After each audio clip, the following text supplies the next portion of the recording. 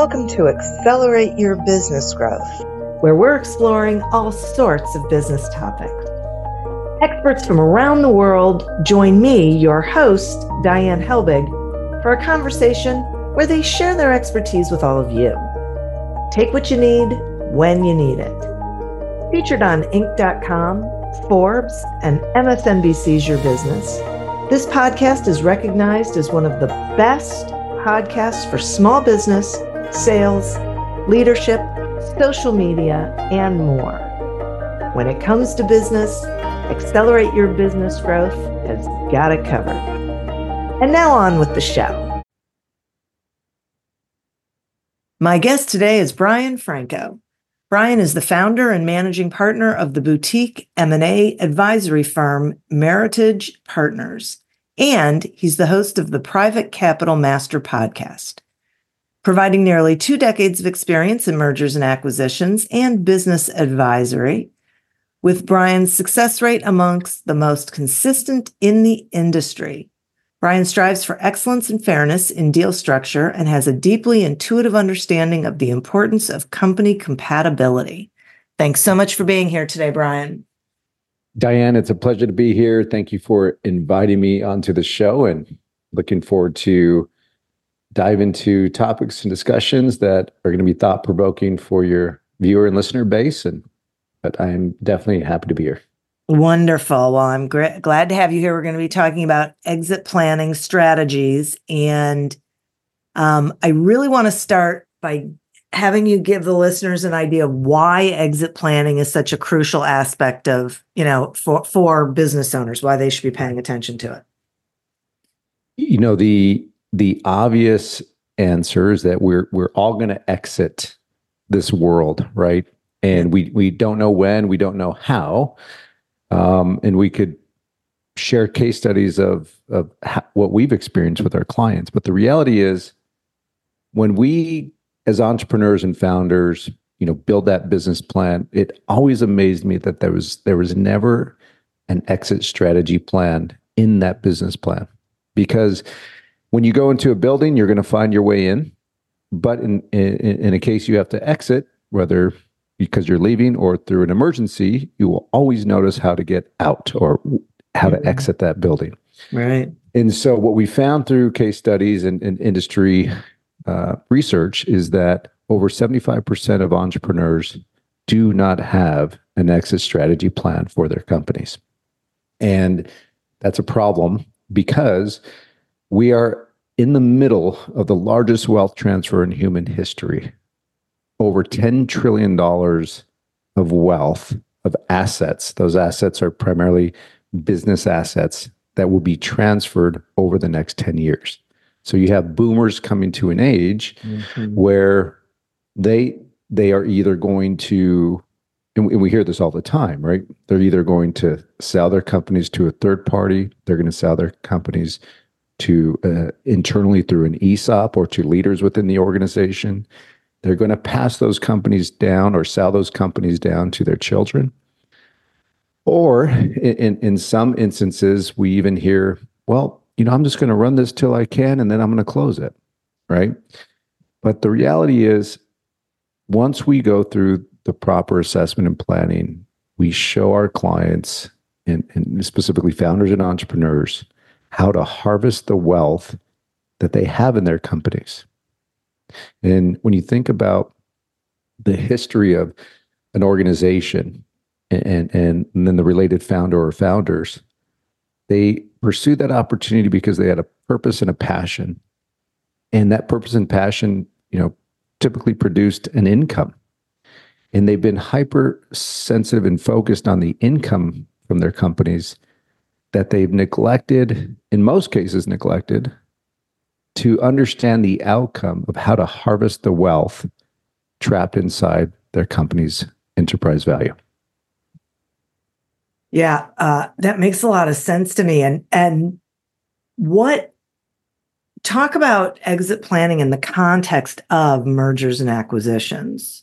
How is it different from someone who's not going to be merging or acquiring other businesses? Yeah, so exit planning as related to M&A strategies is crucial, because M&A strategies, of those descriptions of how to exit a business or who to exit the business with, M&A strategies are typically an exit to a third party, right? And so if with that mindset, if your business is going to be transferred to an outside party, someone outside of the organization, it needs to be transferable, right?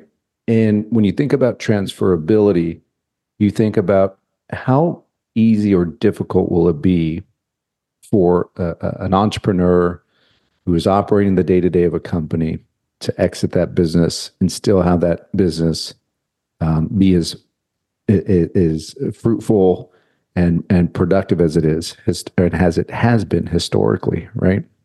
So when you sit, or when we sit with entrepreneurs, we focus initially on that transferability, and we do it by way of an assessment, and we score their company, and that scores on a scoring system from 1 to 100. We want them to score 80 or greater. Typically, clients coming in the initial assessment will score between 40 to 60 or somewhere in between. And what we're looking at is 8 key components of their business, both internal and external. And one of the simple questions we could ask is to an entrepreneur is, what would your business look like if you were to leave for the next 90 days and you get a mixed bag of responses, right? And keep in mind, I need to put some borders and boundaries on that question, because I'm not describing you have 10 days to prepare for 30 days. I'm sorry, or 90 days to leave, right? We're saying if you were to pick up right now, walk out of your building or out of your office or wherever you operate, and not return without any communication for 90 days, what would your business look like? Would it suffer? Would it continue? Or would it be in a situation where you come back and there's no business left, right? And there again, I mean, there's so many answers and so many, hypothetical scenarios and actual scenarios, but that's one of the biggest qualifying questions we could ask. And then, of course, you need to unpack more with that question. But the exit strategy plan enables stakeholders in a company to design their company. We call it made to exit, right? And so if you're thinking about an exit of your company, you need to be concerned with the transferability of that business and the continuity of the revenues and the profitability that company has historically produced. Now, depending on whether you're in product or service or a combination thereof, you might find that some businesses would just operate just fine. We have clients that own companies that there was a joke a recent client shared with me, and he said, every time I go to my office, people ask, who's that guy? And I love that, because that tells me he likely has processes and systems and leadership that are operating the day-to-day without his input or influence. Well, of course, he's going to have his influence on those systems that he developed, but not being present on the day-to-day is a very clear sign that their business is transferable. On the contrary, right, we've had case studies where, a gentleman in his 40s was was into motorcycles, and on the weekend he would ride his bike. He'd ride his motorcycle, and so he left on a Friday his company, and he never came back on Monday. And he didn't come back because he was involved in a terrible accident, which left him as a human vegetable. Ugh. And it gives me chills to say this story because I was involved in advising that company, and our firm did our very best to guide and lead that gentleman's grandmother through this process. And we succeeded. The company was sold to a strategic buyer. He was in the oil and lubricants industry, focused on commercial. And I'll tell you, as I described earlier in this conversation, we're all going to leave. We're all going to exit. We just don't know when and how. And this is why it's crucial. In this case study I'm sharing with you resonates with everyone that I share that story with, because we don't know when. But Right. what we do know is that if we are able to operate at a capacity today to mindfully and thoughtfully craft a strategy that produces a business that could be sold to a third party internally, whatever the strategy may lead us, right? That is the point here. And I could go into more details on how the more transferable the business is, the higher the valuation and the better the terms are. But I would love to pause and see if you had any additional Sure. questions. Yeah, I actually do. I'm curious about what you see as some of the common challenges that business owners face when they're planning their exit. Not only what are they running into, but how do they mitigate that? How do they overcome those challenges? So there's two dimensions in which we work in.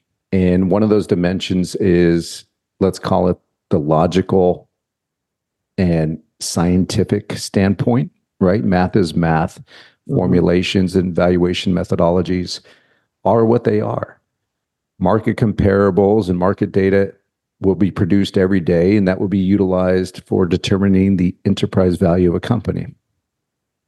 The second dimension in which we work in is within that human dimension, right? So this is a very volatile dimension because we're dealing with a human emotion. And the most challenging component of a transaction or a sale, in whole or in part, is always the emotional state and even mindset of the entrepreneur. You have to remember, Diane, these companies are their babies, Right. And you've probably heard stories like I have, how a lot of entrepreneurs, even myself in my early days, have bootstrapped the business, right? Mm-hmm. And there was choices to be made on, who gets paid first. And typically in those situations, I was paid last, and that's fine. And that's okay, because that was temporary. But the emotions that come along with those experiences they will never leave us, right? And so when you think about that, and you think about an entrepreneur's journey when they do bootstrap their companies, it's very difficult for them to let go. And so, although the logical dimension that I described is formulaic in nature, the emotional mindset requires logic to dilute the emotional storms that one may go through. And so this is why planning, although it's not necessarily, exit planning is not designed to emotionally prepare a seller in those direct sense and terms, but the outcome of that process is it helps put structure around what an exit would look like, what the business would be valued at, how that valuation would be paid, and what does the continuity of those stakeholders' lifestyles look like. And you have to remember, at that point in the process, we have involved their team. We're part of that team. And just to lay out the team, we have CPAs, we have attorneys, we have wealth advisors that are all working shoulder to shoulder for the client's purpose of building an exit strategy plan and sustaining their lifestyle post-sale of their company. Okay. So, Yeah, yeah. I had a feeling that it was going to be the emotional aspect. And you mentioned the, members of the pit crew, so to speak, who are Mhm. all involved in helping create a strategy. Talk to us about the financial planning part of that. Mhm. Yes. So typically a wealth advisor is going to look at a pie chart of the individuals or the stakeholders in the company of their personal net worth, right? So, in that pie chart, you're going to see stocks and bonds and real estate and cash. And what you typically don't see is the value of the business. And when we do see it, it's always an estimate and typically a very low estimate of the business value. And so the approach is to work with wealth advisors to understand, what wealth has been accumulated by the business and through the business and or other income sources. And then also helping them understand what the valuation of the business would be. What is the enterprise value of that company? And how do we ensure that we achieve the highest enterprise value if we were to run a process and sell that company? And in the sale of that company, typically the transactions do not include all cash payments. There's typically some sort of deal terms. Could be so what you end up with is terms that are made up by a combination of cash, seller notes, could be seller roll forward equity in the company, or it could be contingent payments, better known as earnouts. And so these are the four standard payment terms when a company is acquired. But all that comes into play when you look at the pie chart of the entrepreneur or the stakeholders of the company, because they are trying to determine, especially if they're at a stage of retirement, how do they sustain their lifestyles at the current level or similar after selling the company. And when we're able to give better direction around the enterprise value of the business, a wealth advisor then can go through their analysis and help the entrepreneur understand what proceeds they would have to reinvest for their future. And sometimes there again, they continue to feed stocks and bonds and real estate investment and or other similar strategies. But for some of those that are younger and not at retirement age, they like to carve out a portion of those proceeds to then reinvest in a future business venture. And so it's crucial for us to work alongside with the client's wealth advisor. And if they don't have one, we can certainly work to align them with the right type of wealth advisor, given their life circumstance. But that's where we start, and that's how we help illustrate, what life looks like after the sale. And what about, excuse me, like legal and regulatory items or aspects of exit planning? Are there certain things that impact how someone goes about just, deciding on what their strategy is? Absolutely. So what you triggered in my mind there is tax liability, right? Mm-hmm. We certainly have strategies, and we could detail a variety of strategies on how to maximize the business value. And typically that's just through improving that transferability score that I described earlier.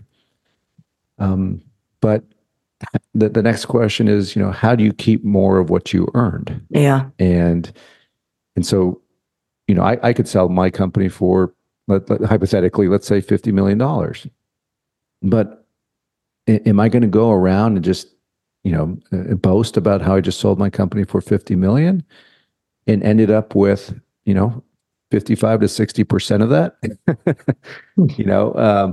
I think that we should be conditioned to think about the sale of the company and the net proceeds that one would receive, because ultimately that is what's going to sustain the lifestyle and the continuity of the lifestyle, for that client and for that entrepreneur. So, with that said, the legal and regulatory considerations are, the laws are written.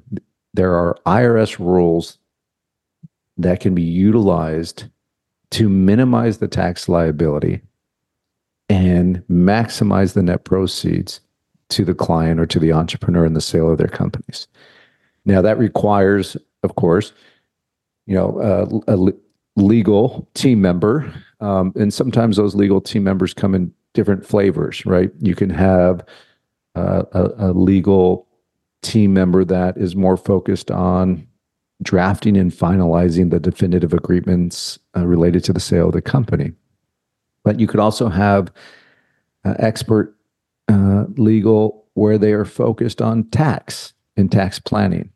And so there are a variety. I mean, I'm still learning of new instruments that could be deployed and vehicles that could be deployed there again to minimize tax liability and maximize net proceeds. So it's a very important subject, and it needs to be well thought out. And for example, if an individual is charitable, I mean, there's a variety of vehicles that could be deployed into their strategy that could allow them to be charitable, but it could also provide an opportunity to drastically minimize their tax liabilities. And even those that are not charitable, there are still vehicles that can be incorporated into their strategy that help them either transfer those assets beyond their life or move those assets into other investments. It just really depends what the expectations are of that client. So it's a bit of a build your own adventure, but we do have the resources to bring the team together in order to achieve the intended destination based upon those expectations of the client. Yeah, I think one of the things that I value about this conversation is helping people understand that it takes a team, that it isn't just going to be one person, because there's different areas of knowledge and specialization, and there is a lot that goes into it that has to be considered in order to make sure that someone is creating a plan that's going to be successful. Absolutely. Yeah. And that team creates an environment where the ideas flow in a way that ultimately allows us to architect a deal structure and a plan that is right sized for every client, right? And I should even say, Diane, that there are situations where we're selling a company. I mean, there's one business that we had sold that had 30 stakeholders in the business, and each one of them had a different set of expectations and had a different horizon as related to their personal retirement plans. Wow. So it's right size for the individual, although the strategy is overarches, with the business and those individuals considered. Right, exactly. Excuse me, Brian, do you have, is there a key takeaway that you would want to share with the listeners before we wrap up? So my encouraging words, if you would, are do not be part of those statistics where 75% of us as entrepreneurs do not have an exit strategy plan. To build that exit strategy plan does not mean you need to execute upon it immediately, but it means that you need to prepare and you need to have options. I personally have never made good decisions when I have had limited options, or if I have been in a situation where the question is answered by yes or no, right? I like options. I like option, door number 1, call it door number 2, and door number 3. And we have what we call triggering events every 90 days in our exit strategy plan, where we can ask the question openly amongst the client and advisors, are we ready? If the answer is no, then the plan continues. And that frequency does not have to be every 90 days. It could be once a year, just depends on, what that horizon looks like. Mm-hmm.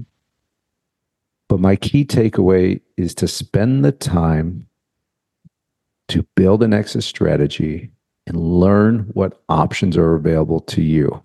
And this is, Diane, one of the major reasons why, as an M&A advisor, we started our podcast, The Private Capital Mastery, because we wanted entrepreneurs to understand how to master those private capital markets. How do they tap into that for growth, scale, to sale of their businesses?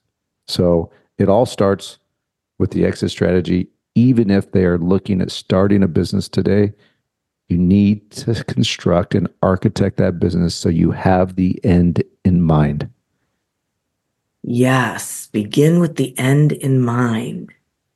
Absolutely. Yeah. Brian, so speaking of your podcast, would you please let the listeners know how they can find you and how they can find your podcast? Absolutely. So we launch our podcast on wherever you consume podcasts. Could be Apple, Spotify. We are on all major platforms.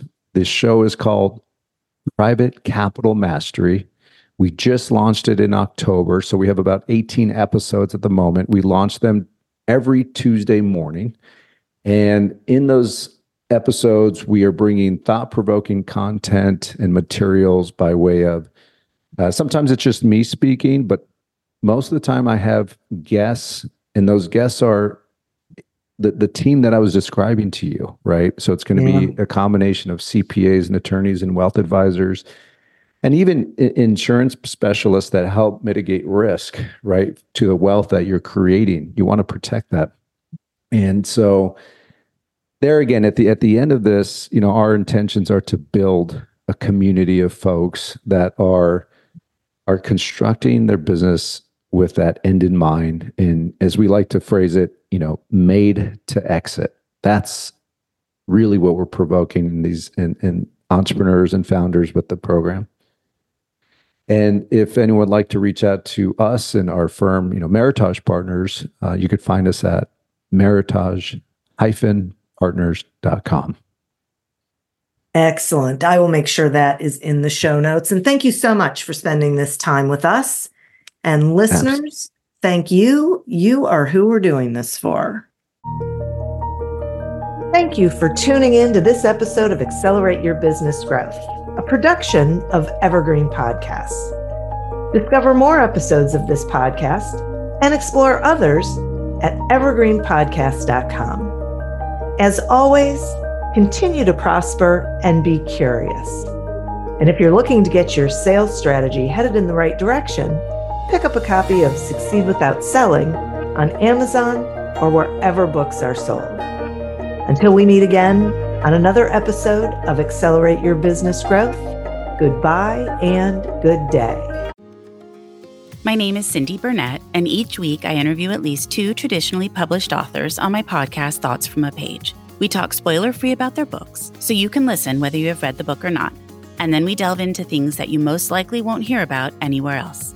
The importance of the cover design, why they included various aspects of the story, personal details about both the books and the authors' lives, and so much more. You can find the podcast on every major platform and learn more about it on my website, thoughtsfromapage.com. Thanks so much for checking it out.